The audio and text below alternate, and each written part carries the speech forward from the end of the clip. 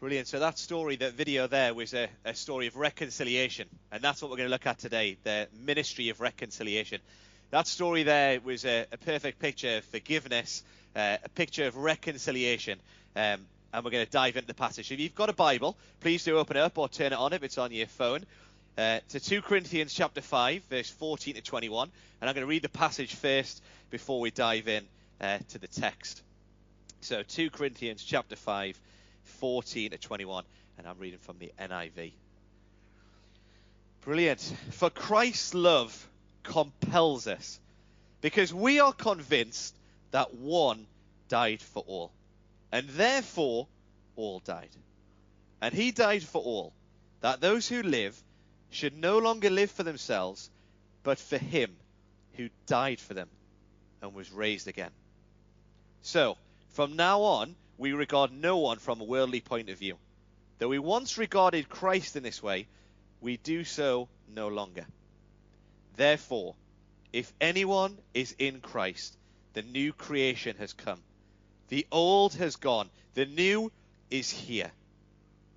All this is from God, who reconciled us to himself through Christ and gave us the ministry of reconciliation.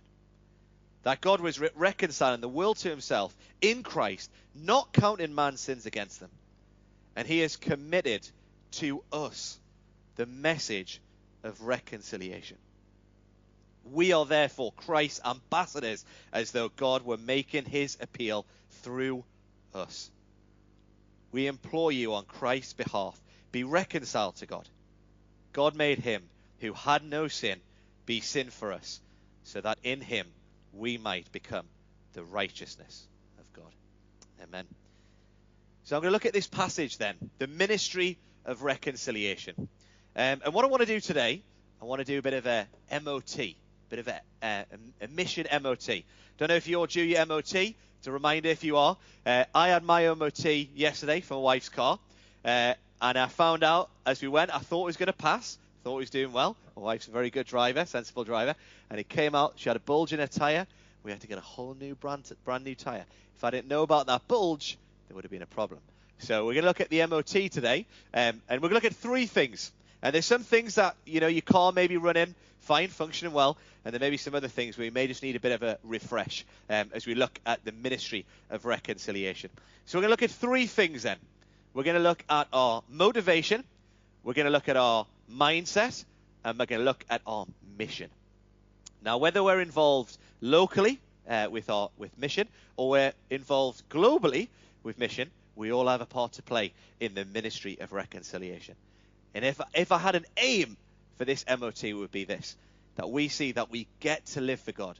It's not that we have to, it's that we get to live for him, and we get to be part of this ministry of reconciliation. I love this passage. It's the gospel explained, and then it's the gospel proclaimed. So we get it to be understand it, explained, and then we get to proclaim it. So the first thing we're going to look at then, the ministry of reconciliation, our motivation. If I asked a question, what is your motivation when you get out of bed in the morning?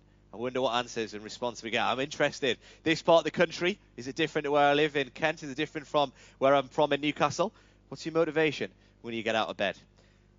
I've found that as I've been speaking to different people, a lot of people after COVID have been struggling quite a bit with different bits of motivation.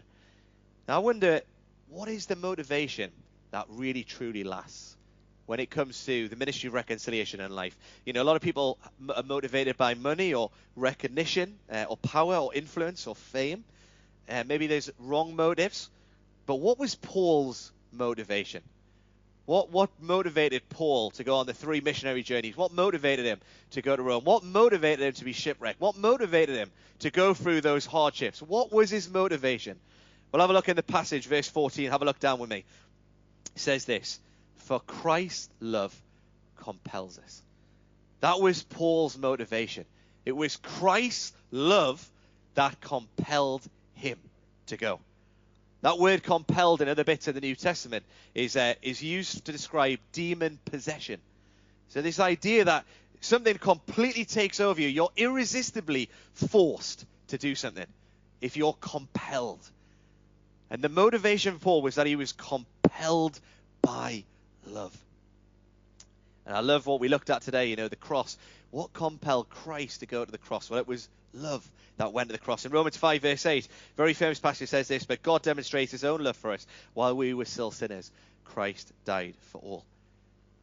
That love is the thing that we go compelled to, that cross-shaped love, to be compelled to go, to make that our motivation, to be engaged in that work, to be compelled, to be irresistibly forced. And I've been through different points in life in motivation where it's been high and low and it's come and go, but I think that motivation to be compelled by love is the thing that will sustain you through your life. I've got a friend in Germany who's a PhD student, and he's come up with this adult learning triangle. And I really quite like it because it involves motivation, involves content, and it involves interaction. And now if you look in churches, often we have a lot of content, and a lot of times there's a lot of content, but the interaction is so important, where we meet and we talk about it, and we understand what it means for us in our life. Meeting midweek and you meet with other Christians, you have the interaction. But motivation is also so important. Those three things. And my friend in Germany, Nico, says, you have motivation, be compelled by love. You have content, and you have interaction. Then that will be change and transformation will happen in that way. And I like it. I'm going around telling people about it. It's now here, Sudbury. And I'm going around different places and sharing this triangle. You should have copyrighted. I think it's quite good. But the whole point is your motivation. What is your motivation? And for Paul, it was to be compelled by love. Point number 2 then, what is our mindset? Have a look in the passage with me again, verse 14. There's a few things we're going to look at. For Christ's love compels us because we are convinced. We are convinced that one died for all, and therefore all died. What are you truly convinced of in life? When I look at the video we shared at the beginning, we have those 18 countries. And we see missionaries go all these different places around the world, give up their normal lives to go. And what is it that drives them? What is their mindset? It's that they're truly convinced that Christ died for all. To be truly convinced. If you're truly convinced, you're willing to do things which are unthinkable. If you're compelled by love and you're convinced that Christ died for all, then there's incredible things that can happen. I want to show you a picture of some of our staff on here. You'll be able to see Kyle there. You can see myself there at the front. These are West Africa staff that we're going to be with, a lot of them from tomorrow, doing a week's training. But a lot of these guys, I can truly say that their mindset is that they are convinced that Christ died for all. Truly convinced that he died for all. There's people in here that negotiating with terrorists. There's people in here who are going in different rural parts, different places across West Africa in really difficult, tough, hostile environments. But they're truly convinced that Christ died for all, and are therefore going into all different places to share the good news of Jesus Christ. If you're compelled by love, and if you're convinced that Christ died for all, that mindset will sustain you and do incredible things to overcome some of those things. Like that video we saw with John Lufani, even with his wife getting stoned, nearly losing her sight. He's now advising the village chiefs, and now members of the community are coming to him for advice because he was convinced that Christ died for all. He lived in a really difficult area where people said, don't go, do not live in that area because this is what's going to happen. Now you see the ministry of reconciliation. You see he's compelled by love. You see he's convinced that Christ died for all. And you see God doing incredible things. When I was at Bible college, there was a big debate around the Arminians and Calvins about, did Christ really die for all? Arminians saying he died for everyone, whether you put faith in him or not. Well, wherever you sit on that, I believe that every person, how will they hear unless someone preaches to them? If we are involved in the ministry of reconciliation, and we're convinced, and we're the ones that go compelled by love, and we're the ones that will go and tell and explain the gospel. I wonder if you can think back to the days where you were first saved as a Christian. I don't know if you ever remember. I know you're truly convinced at that point, right? I remember when I was there, I was convinced, like, very simply, I was convinced I wanted to tell everyone. And I think often when you get older in life, sometimes you can lose that, the convincedness. You can lose that sometimes. I love that when a new person is truly convinced and comes to Christ. Next bit in our mindset then, if you look down verse 15, we're going to continue. Let's see what other keys are in this passage. Verse 15 says this, and he died for all, that those who live should no longer live for themselves, but live for him who died and was raised again. We're going to come back to that. Verse 16, our mindset So from now on, we regard no one from a worldly point of view. Though we once regarded Christ in this way, we do so no longer. So two things then, our mindset in this bit. First bit is to not regard Christ from a worldly point of view, our mindset. So you see in there, no longer regard people from a worldly point of view, as we once regarded Christ in this way. So not to regard Christ from a worldly point of view, not to just see he's a nice man, a good teacher, but to see he is the true, eternal Son of God. And that changes everything. So not have our mindset to be wrong about that, but also to not regard anyone from a worldly point of view. So the people that we work with, people that we play sport with, people that you go to the gym with, people that you're around with, don't regard anyone from a worldly point of view. Don't have to have that mindset. I started a church football team when I lived in Nottingham, and there was a guy, their doctor, he used to slam people in the walls, and people used to call him Dr. Death, and everyone was pretty scared of him, didn't want to play football, a little bit like your Monday Night Football. What happened was, over time, we had a special needs guy who became the assistant coach of the team. This guy came and started tying the shoes of the special needs guy. He started looking after him, and he's seen the culture of the team, and we've seen what happened. People in the church were saying, why have you got the biggest atheist who goes around the wards in the hospital in your church football team? And I said, look, we're trying not regard them from a worldly point of view. We're trying to build a relationship. We're trying to do that. And what happened was we found out the reason why. His parents were Jehovah's Witnesses. It made sense why he was the way he was. But that was a challenge, not to regard him from a worldly point of view. And that was the mindset there that we had. And that's a challenge still today for us all, to have that mindset, not to regard anyone from a worldly point of view. I don't know if anyone's a Mac user in here or a Windows user, but I used to be Windows. That was my old system. Then I became a Mac user, and I became a new. Yeah, some people who say, yeah, okay. But it was a new software. People are some are shaking, some are nodding. Okay, now I'm Apple, Team Apple all the way. But it was the old had to go and the new came. I can't use it the same way. Now I'm on the Mac, it's a new way of living. And that's the same for us as a new creation of Christ. We don't live by the old, live by the flesh, but we live in a new way, a new system. Maybe not Mac, maybe the other way. But you see the illustration. Yeah, the old is gone and the new is coming. That's a challenge for our mindset, to be a new creation in Christ. So let's recap then. Our MOT, motivation to be compelled by love. Our mindset, to be convinced that Christ died for all. To not regard Christ or others from a worldly point of view. And to remember that we are a new creation in Christ. And then number 3 then, our mission. Now, you've heard a little bit about what myself and Kyle are involved with within Sports Friends. But whether we're involved locally or globally in some sort of mission work, we're all called to be committed.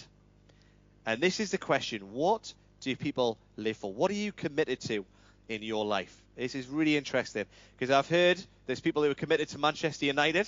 There's a lot of people who are really committed to Ipswich and other teams. There's people who are committed to gardening. There's people who are committed, whatever it is for you, you can insert that word. You're committed to something. But the question is, and this is the thing in verse 14, are you committed to not live for yourself, but to live for God? And I think in our culture, which is so self-centered, to live for yourself, this is a real challenge, to not be committed to those things, but to be committed to live for God and be involved in this ministry of reconciliation, to be involved in that. What does that look like? Have a look at verse 14. For Christ's love compels us, because we're convinced that he died for all, and therefore all died. Verse 15, and he died for all, that those who live should no longer live for themselves, but for him who died and was raised to life. What is that level of commitment going to be for us? Not to live for ourselves, but to live for God. Because as we celebrated today, he is the one who conquered sin, he conquered death, he smashed the grave. And for that reason, we live for that resurrected King. We live to be committed to be involved in this ministry of reconciliation. And I think that's incredible how we're all called. You notice in the passage how many times it says he invites us, he calls us into it to be part of the ministry of reconciliation. And I want to unpack this a little bit, just a little bit more detail to go through in the ministry of reconciliation. Have a look at verse 18 to 21. I just want to share the heart of the ministry of reconciliation. Verse 18, all this is from God, who reconciled us to himself through Christ and gave us the ministry of reconciliation. Whatever we're involved in, we are involved in this. And this is the heart of the ministry of reconciliation. This is the heart of the Sports Friends trained coaches that are going around the world sharing this message. This is the heart of why John Lufani did what he did. It's because that God was reconciling the world to himself in Christ, not counting man's sins against them. That's at the heart of reconciliation. That God does not count our sins against us. That is an incredible message that we all carry. Because of our sins, we're separated from a holy God. In fact, we're enemies. But incredibly, we're reconciled to God through Christ to be forgiven, to receive peace, and to be friends with God again. Verse 18, all this is from God who reconciled us to himself through Christ. Verse 21, God made him who had no sin be sin for us, so in this we might become the righteousness of God. The illustration I always use is that we deserve the red card for our sin. We're the ones that deserve that red card for what we've done. But in his mercy, incredibly, Jesus came, and he came in our place. Says this in verse 21, the one who had no sin, the one who was perfect and blameless, came and took that red card for us so that we don't have to face that punishment that we deserve. He came and took that red card for us. And now, incredibly, before that happened, my shirt, it was dirty. Maybe it's like a Norwich jersey. It was dirty. It was filthy. But incredibly, he removes that shirt, that jersey. And now, what Christ does, he comes and puts on a new jersey.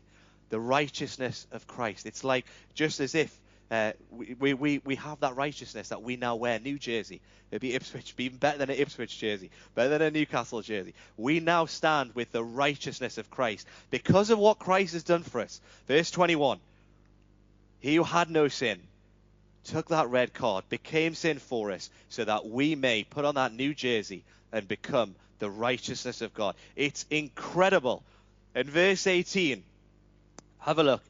And gave us the ministry of reconciliation. God did this, reconciled us through Christ, and he gives us the ministry of reconciliation. What a privilege. Verse 20, we are therefore Christ's ambassadors, as though God was making his appeal through us. And as I look around here, I see his ambassadors in schools, in hospitals, in your place of work, in the private and the public sector, in Sports Friends, in administration, all different places. You are Christ's ambassador. What a privilege, as if God was making his appeal through us, through you and us, Monday to Sunday. We're the Bible that people read, wherever that is, through our actions, for the way we live. We are his ambassadors. What an incredible significance. I looked up the term ambassador. Incredible statement. It says this: an ambassador represents a kingdom or a country in which they've maintained citizenship. Incredible. And they speak for the sovereign king. Wow. And acts as a representative for them. We are Christ's ambassadors. We've got that citizenship. And we speak on behalf of King Jesus in our sports teams, in our place of work, wherever we are, in the sensitive way that we're called to do and we're able to do. But we speak of Christ in that way. We're his ambassadors to live in that way. And you've heard of our 12,000 coaches that are the ambassadors. But a lot of the times you don't need a qualification to do it. You know, a lot of those coaches are from churches who have the heart to go and reach their community. They haven't got a PhD, they haven't got a degree. A lot of the teams we work with, they're not academies, they're grassroots teams. And there's a coach who's got those things. They're compelled by love. They're convinced that Christ died for all. And they're committed to live for him who died and was raised to life. And that is the criteria. If you have those things, the incredible, incredible stories and testimonies can be shared. I could spend the whole day sharing stories of coaches who've done it. You can speak to Carl and myself at the end, and you can sign up to our newsletters if you want to find out more about these stories of reconciliation that happen in day to day, week by week, month by month, across the nations, to encourage yourself and to build up your faith. And you can pray for the work. And if you're led to, you can continue to support us in different ways. But for wherever you are, to be seen as an ambassador for him. I really want us to finish on that, to see that you are involved in different ways. So these are the things then: to be compelled, to be convinced, and to be committed. Those three things, if you're making notes. Those things, you're involved in the ministry of reconciliation. And I'm telling you, like the story of John Lufani, God will do incredible things through his ambassadors who do those three simple things. Four things then to finish. At the end of a message, I often think, well, great, but so what? And I read this book by Dwayne Elmer. He talks about 4 things to change. Maybe you might want to add something to your life, to add something to what we've said today. Maybe you want to add something. And maybe you want to modify an existing behavior to make it more aligned with Scripture. Maybe you might want to eliminate a behavior that dishonors God. Or maybe you want to strengthen an already healthy behavior to become even stronger. Maybe there are things to reflect on Mester Sunday before you go into the week. 4 things which you can really think about. How does this apply to me as an ambassador, wherever God's called me, locally? Or maybe he's even calling you into, if you've seen some of the stories and testimonies, maybe you want to explore a bit more. Maybe speak to Linda about SAM. I've spoke about one ministry, Sports Friends, today, but there's a lot more ways you can get involved in mission locally and globally as well through SIM or other organisations as well. Should I pray for us to finish? And then I'll hand back over. Let's pray. Father God, thank you so much, Lord, that you reconciled us to yourself through Christ. Thank you so much that Jesus, he took the red card for us so that we could become right with you. Oh, Lord, we praise you, we thank you, and we're so grateful for that. And Lord, thank you that you want to involve us to be part of this ministry of reconciliation. And Lord, help us to be truly compelled by love, to be convinced, Lord, that Jesus died for all. And Lord, to have that mindset, not to view people from a worldly point of view or Christ from a worldly point of view, but to know, Lord, that we're new creations in Christ, new people in you. Thank you, Lord, for that truth. And help us, Lord, to be committed to live for you. And wherever we're involved with, Lord, day to day, locally and globally, help us to be committed, Lord. Thank you above all that we can live for you, the one who didn't just live but died and was raised to life. Oh, Lord, we thank you and we praise you. Help us, Lord, to live out of that truth, to continue to be your ambassadors, to represent you here in Sudbury, here in England, and beyond as well in the nations. Lord, help us to do that through the power of your Holy Spirit, we pray. In Jesus' name, amen.